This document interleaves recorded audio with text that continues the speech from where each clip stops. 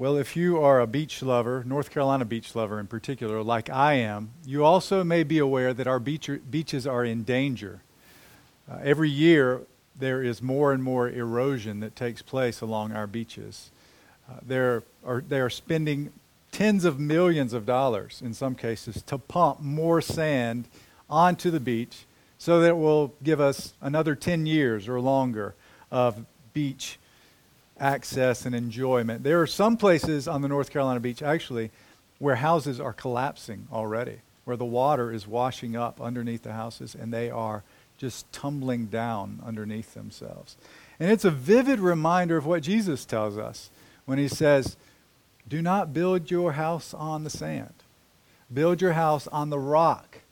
You see, it's a reminder that we need something more permanent, something that will last, something that will endure. And as we come to our text today, we're reminded similarly, when it comes to our joy, when it comes to our peace, we need something that will last.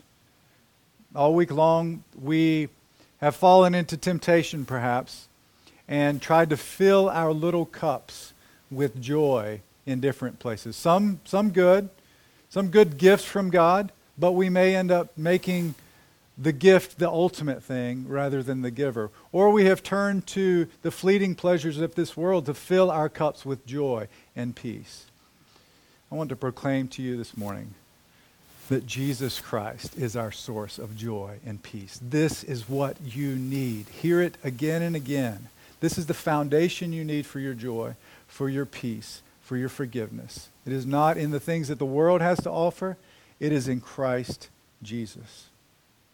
So in this passage, we see that Jesus explains to the disciples these enduring privileges that will be theirs. They will belong to them, and no one will be able to take them away from them.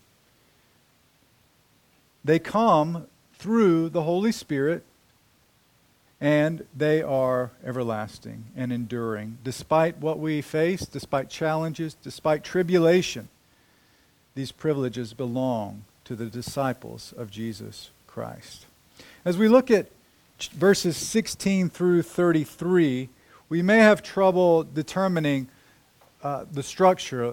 What is the overarching theme of this passage? And I think it would help us to link this passage with the previous passage that we looked at last time, verses 4 through 15, in conjunction with the work of the Holy Spirit. Not only because they're side by side, right? Sometimes there could be a break where the author or Jesus turns to a different topic.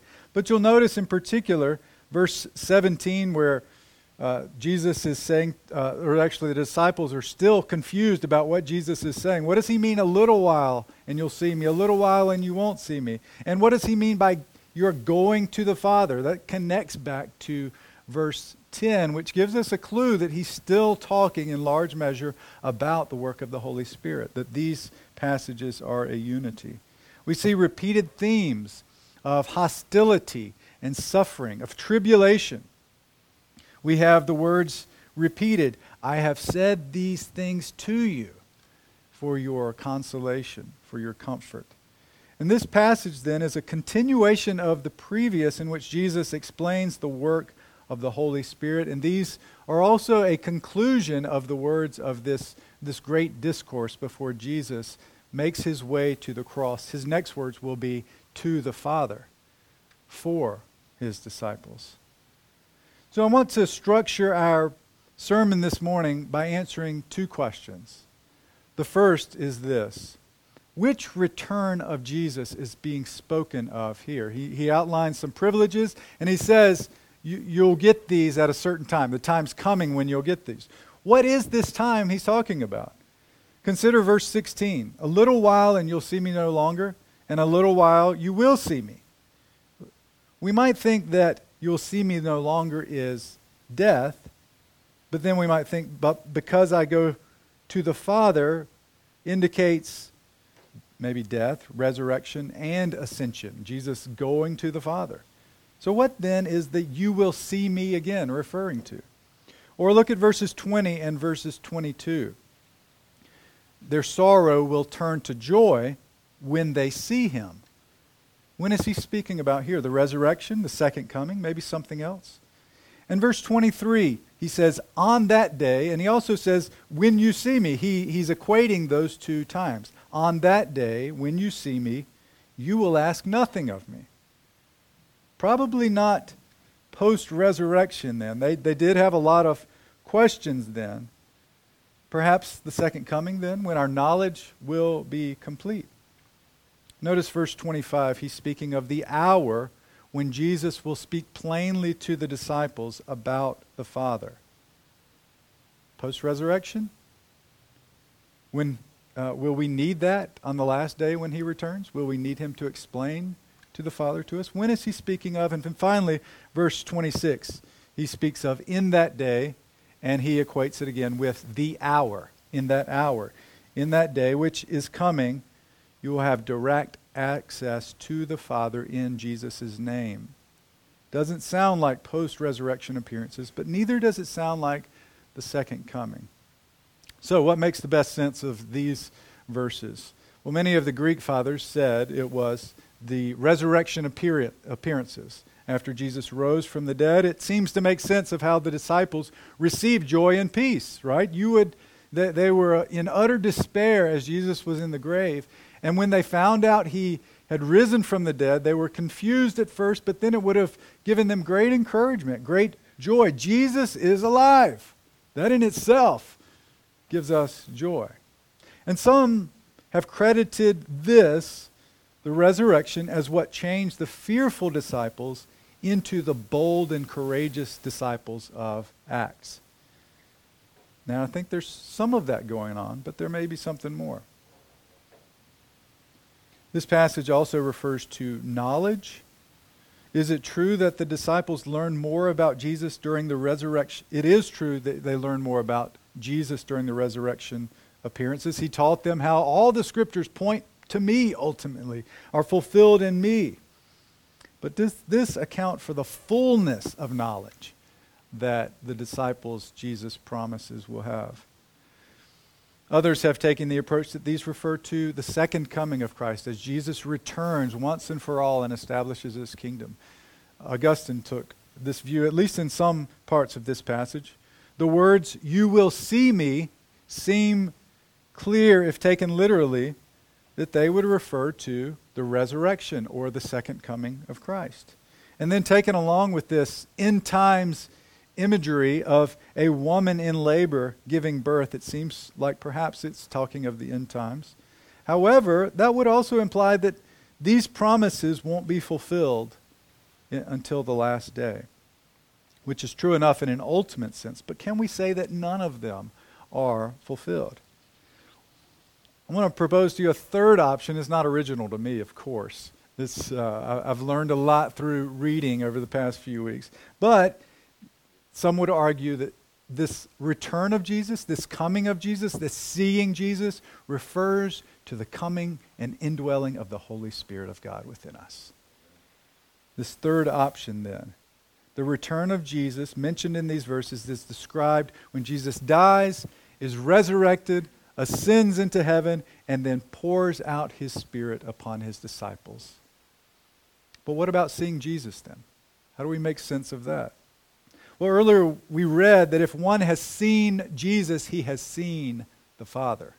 And we wouldn't take that in an exactly literal sense. They saw Jesus' physical form, his physical face, but he was speaking of something different, of seeing the very character and image of God in human form. So too here, seeing Jesus isn't referring to seeing him physically, but seeing him with the eyes of faith and knowing him in a greater, more comprehensive way through the Holy Spirit. This also seems to solve the seeming contradiction between verses 10 and 16 when he says, they will not see him when he goes to the Father. And then in verse 16, they will see him because he's going to the Father. It also makes better sense of the disciples receiving a joy which cannot be taken away. Intimacy with the Father like they had never had before. knowledge of God. Not just knowing about Him, but knowing Him and receiving peace even in the midst of tribulation. It's only through these, brothers and sisters, it's only through the Holy Spirit that the disciples are changed and we will be changed. This is what is the foundation, the origin of our joy and our peace and our faith in Christ. So then, that leads to our second question. What are these benefits which will come at the pouring out of the Holy Spirit? The indwelling of the Holy Spirit. What privileges belong to these disciples and to all who call upon Him in faith? Well, first, as a disciple of Jesus, you have a joy which no one can take from you. We see that in verses 20 through 22. Now he says, you will weep and lament. And that is a phrase, terms often used for someone dying. Some of the most bitter funerals I've been to are when family members can't contain themselves because of the turmoil within them at losing their loved one. And they weep audibly, they lament. And Jesus is saying, this is what you will do. You will weep and lament. And he says, the world will rejoice. Notice these contrasting joys, these contrasting reactions to the death of Jesus Christ. It made me think of the Munchkins in The Wizard of Oz, who rejoiced when the Wicked Witch of the West was crushed and died. And then at the end, the other witch, I think I'm getting it right, the witch dies, and everybody rejoices, they cheers because their foe was defeated. And in the same way, the world who hates God, who hates Christ, will rejoice because their foe has been defeated. But your sorrow will turn to joy. You will weep and lament, but your sorrow will turn to joy. A contrast between the cruel rejoicing of the world and the enduring joy that the disciples will have. Now notice this image that Jesus gives to help explain their sorrow, which will turn to joy. It's the image of a woman giving birth. She has sorrow and pain, and yet she is able to forget her anguish because of the joy in having a little baby in her arms. He applies this and says, so too then, you will have sorrow, but I will see you again, and your hearts will rejoice, and no one will take your joy from you. This in itself is an amazingly powerful illustration of how the disciples would be changed. They would receive joy after Jesus' resurrection and the pouring out of His Holy Spirit. And yet, there may be more here than just an image. John, in his working of this gospel, often hides things behind the surface. He often has things welling up from underneath, pointing back to the prophets of the Old Testament. And I think he may be doing that here also. For instance, in Isaiah chapter 26, 17 through 18, we have this image of the people of God who are crying out in anguish as a woman in childbirth, waiting, quote, for a little while for the Lord Himself to come and establish His kingdom once and for all. And then in Isaiah 66, 7 through 10, we see labor pains leading to rejoicing with the coming of the Lord.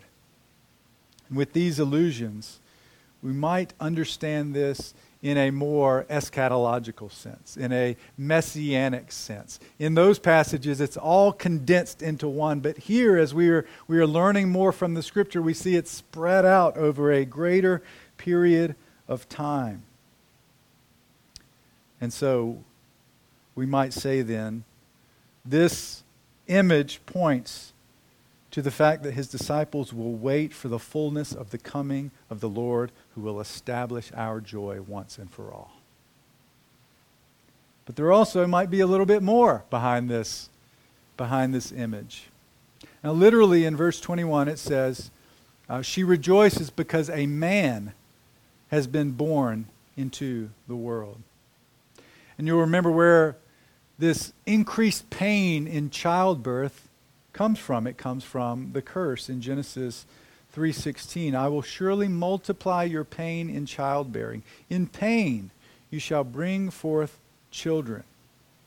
And then as we continue on and see Adam and Eve receive that curse and then go forward in chapter 4, verse 1, Adam and Eve have a child, and she rejoices, saying, I have gotten a man with the help of the Lord. Some have thought then that what we see in this passage is not just an image of sorrow giving way to joy, but an expression of the dawning of the Messianic age. As joy triumphs over sorrow, and the offspring of Eve is bruised by the serpent as he crushes the head of the serpent. By his suffering, by his death, by his resurrection from the dead, and pouring out his Spirit on his people. And this is what brings the privilege of deeper joy in Jesus Christ that can never be taken away. Consider the joys that you've had over the last weeks and months. Good joys. Think over the years, throughout your life. What are those things that have real lasting joy? Maybe the birth of a child. Maybe your marriage day. Maybe something a loved one said to you that just penetrated your heart and you knew it would just stay with you forever. And these are amazing gifts from God. And what should blow our minds is that none of these things ultimately can touch the joy that we will have in Jesus Christ on the last day. That these are small little appetizers for the main course. That these are little tastes of the joy that we will receive when we see Jesus face to face. Nothing can take that away. And this promise, brothers and sisters, is for you because the Holy Spirit dwells inside you. You have the deposit. You have the guarantee. You have the joy which is yours in Christ. We have a joy which can never be taken away. In verses 23 through 28, we have an intimacy with God without any barriers. In verses 23 to 28, two things come to the fore. Knowledge of the Father and access to the Father. And these are both related to intimacy with God. Knowledge of the Father and intimacy and access with the Father. Look at verse 25. In that day, he's saying, he will speak plainly to them about the Father, which is the same time as verse 26, in that day when they will pray to the Father in Jesus' name. So these two ideas are connected. Jesus will tell them plainly about the Father through the Holy Spirit who was to come and guide them into all the truth and teach them all things. In other words, they would have more knowledge of who Jesus was and is. They would have more knowledge of God after Jesus had died and risen from the dead and ascended into heaven and poured out his Spirit upon him than when they had when he was there physically with them. He would teach them about how the Scriptures spoke of him, yet their knowledge would still have been coming from the outside in to them. It would still be weak and insufficient, but when the Holy Spirit came into them, he gave the disciples a more direct knowledge of God, springing up from the inside, if you will, and giving them a fuller and more complete understanding of who Jesus is and what he came to do and the things that he spoke. And this is a part of what I mean then by unhindered intimacy. We don't just know about God. We don't just read facts about him on a sheet of paper. If you are in Christ and the Spirit dwells in you, you know God intimately. He's inside you. How could you know him anymore? How could you have him any more than you already do? You know his character. You know his identity. You know who he is. We actually know God experientially. And it doesn't stop there, the intimacy. We see also how this affects our access to God in prayer. Verses 23 and 24 and verses 26 through 28. The emphasis, notice, is on asking the Father in Jesus' name. Jesus says they won't ask him for anything. Rather, they will ask of the Father in his name. And it will be granted, he says. Now notice something else. Jesus connects the asking and receiving with a fullness of joy. There can often be, and I'm sure there's something to it, but there can often be kind of a spirituality in saying something like, I just want to come before God without asking him for anything. I just want to thank him. I just want to praise him. There's some value in that. And yet, notice we are instructed, commanded to ask, and this will be a means to bringing you fullness of joy. He's saying, ask me. In my name, come to me and ask me, and you will receive it, and it will result in fullness of joy. Don't be afraid to ask. Don't feel guilty for ask. Ask boldly, confidently, in Jesus' name, according to Jesus' will, for Jesus' glory, and you will receive it. Feel guilty for asking for the wrong things, but you have the Spirit inside of you instructing you what you should ask. You have the Scriptures which reveal to us the will of God and what brings him glory. Ask boldly in his name. Verse 26 again emphasizes asking the Father in Jesus' name. In other words, it won't be like you have to ask Jesus to then in turn go ask the Father for you, like a middleman or a go-between. You have access to the Father. The last time we went and bought a car, we went to the car dealership. It's not like this in all of them, but we're doing our dealings, we're doing some negotiations, and I asked for this particular discount of maybe a few $1,000s off, and he says, I'll need to go ask my manager about that. And off he goes to this mysterious man behind the curtain and to ask if he can do that. So he's our go-between. And next time, I think what I'm going to do, I'm going to have Rachel, my wife, be outside somewhere. And when he comes back, I'm going to say, hold on a sec. I need to go ask my manager if I can take that deal or not. We might think of our relationship to the Father like that.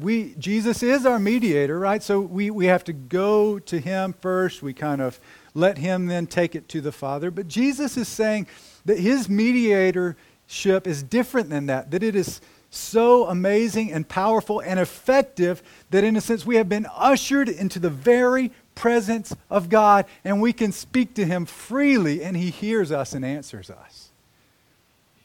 No longer hindered by the curtains to enter into the holy places of God. By the atoning work of Jesus Christ, you know the Father and you have access to him in Jesus' name. And this is your privilege, brothers and sisters in Christ. Privilege like no one else has. And it gets even more amazing. Here's why you can go to the Father with boldness and confidence. Verse 27, because the Father loves you. The Father loves you because you have loved him and you have believed in Jesus Christ. Through faith, which is even created by the Spirit, you have all the love of God the Father for you, and you can ask him, and he will answer you. One commentator says it like this: the Father sees in the Christian Christ himself, who is at the same time the object of their faith and love. How do you approach the Father in your times of prayer? Now, certainly there's an element of reverence and awe. We come before the holy God. Element of love and joy. Is there an element of, does he love me? Will he receive me? Will he answer me? Brothers and sisters, go to the Father with full confidence because of Jesus Christ and his work for you. His very Spirit lives inside of you. How would he reject his own Spirit inside of you?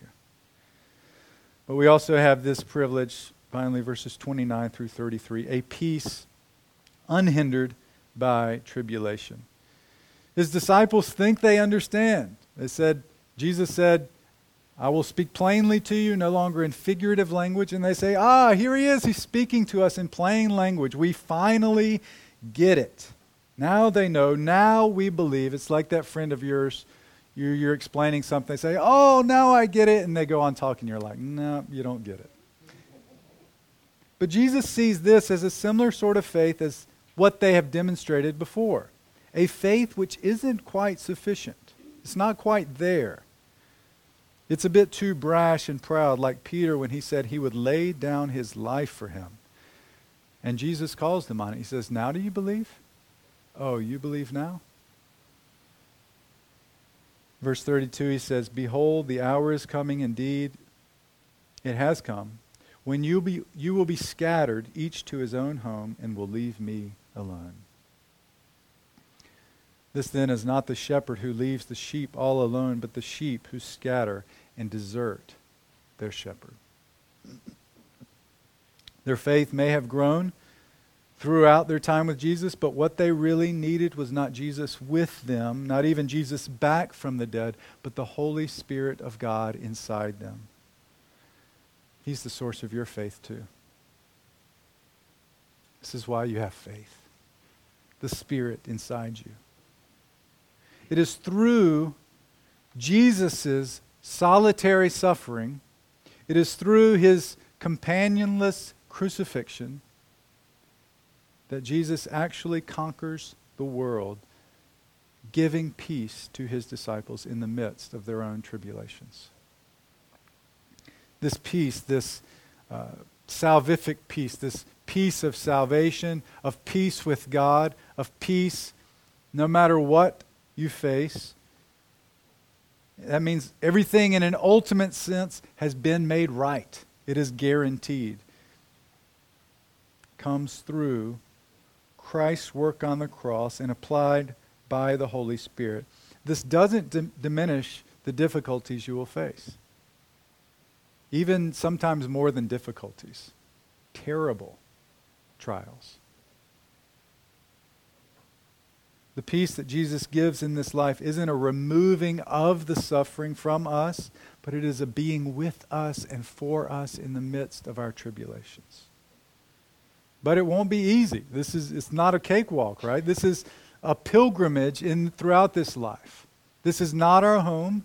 This is not where we should expect to have happiness without any suffering, without any sorrows, without any tears. Peace comes from Jesus' work in the indwelling Spirit, but there is a call from Jesus, a command. You see it there at the end. He says, have confidence, have courage, take heart. And sometimes self-confidence can be a good thing. It can help us boldly do things we didn't think we could do. It can stretch us beyond ourselves. But there is a greater sense of confidence we can have. And the basis of our confidence, Jesus says, is this: I have overcome the world. Now, there is a sense in which we can have a sort of inner confidence, which comes from God because he dwells in us. We have a confidence that Jesus has overcome the world, and the Spirit has indwelt us, and as a result, everything has changed. Brothers and sisters, Jesus has overcome the world. Enjoy these privileges. Soak them all in. Enjoy them, and know that these, in an ultimate sense, don't come from anything else in the world, but only in Jesus Christ through the Spirit. Let's pray together. Father, we trust even now that you are creating faith in our hearts. We're not working it up by ourselves, but you are doing it in us through the preaching of your word by the Holy Spirit. And we pray that you would help us to continue meditating on these things, considering these things, soaking them in, so that we would know and remember the origin of our faith and our joy and our peace and our knowledge of you, and that we wouldn't go after other foundations of our joy and peace. In Christ's name we pray. Amen.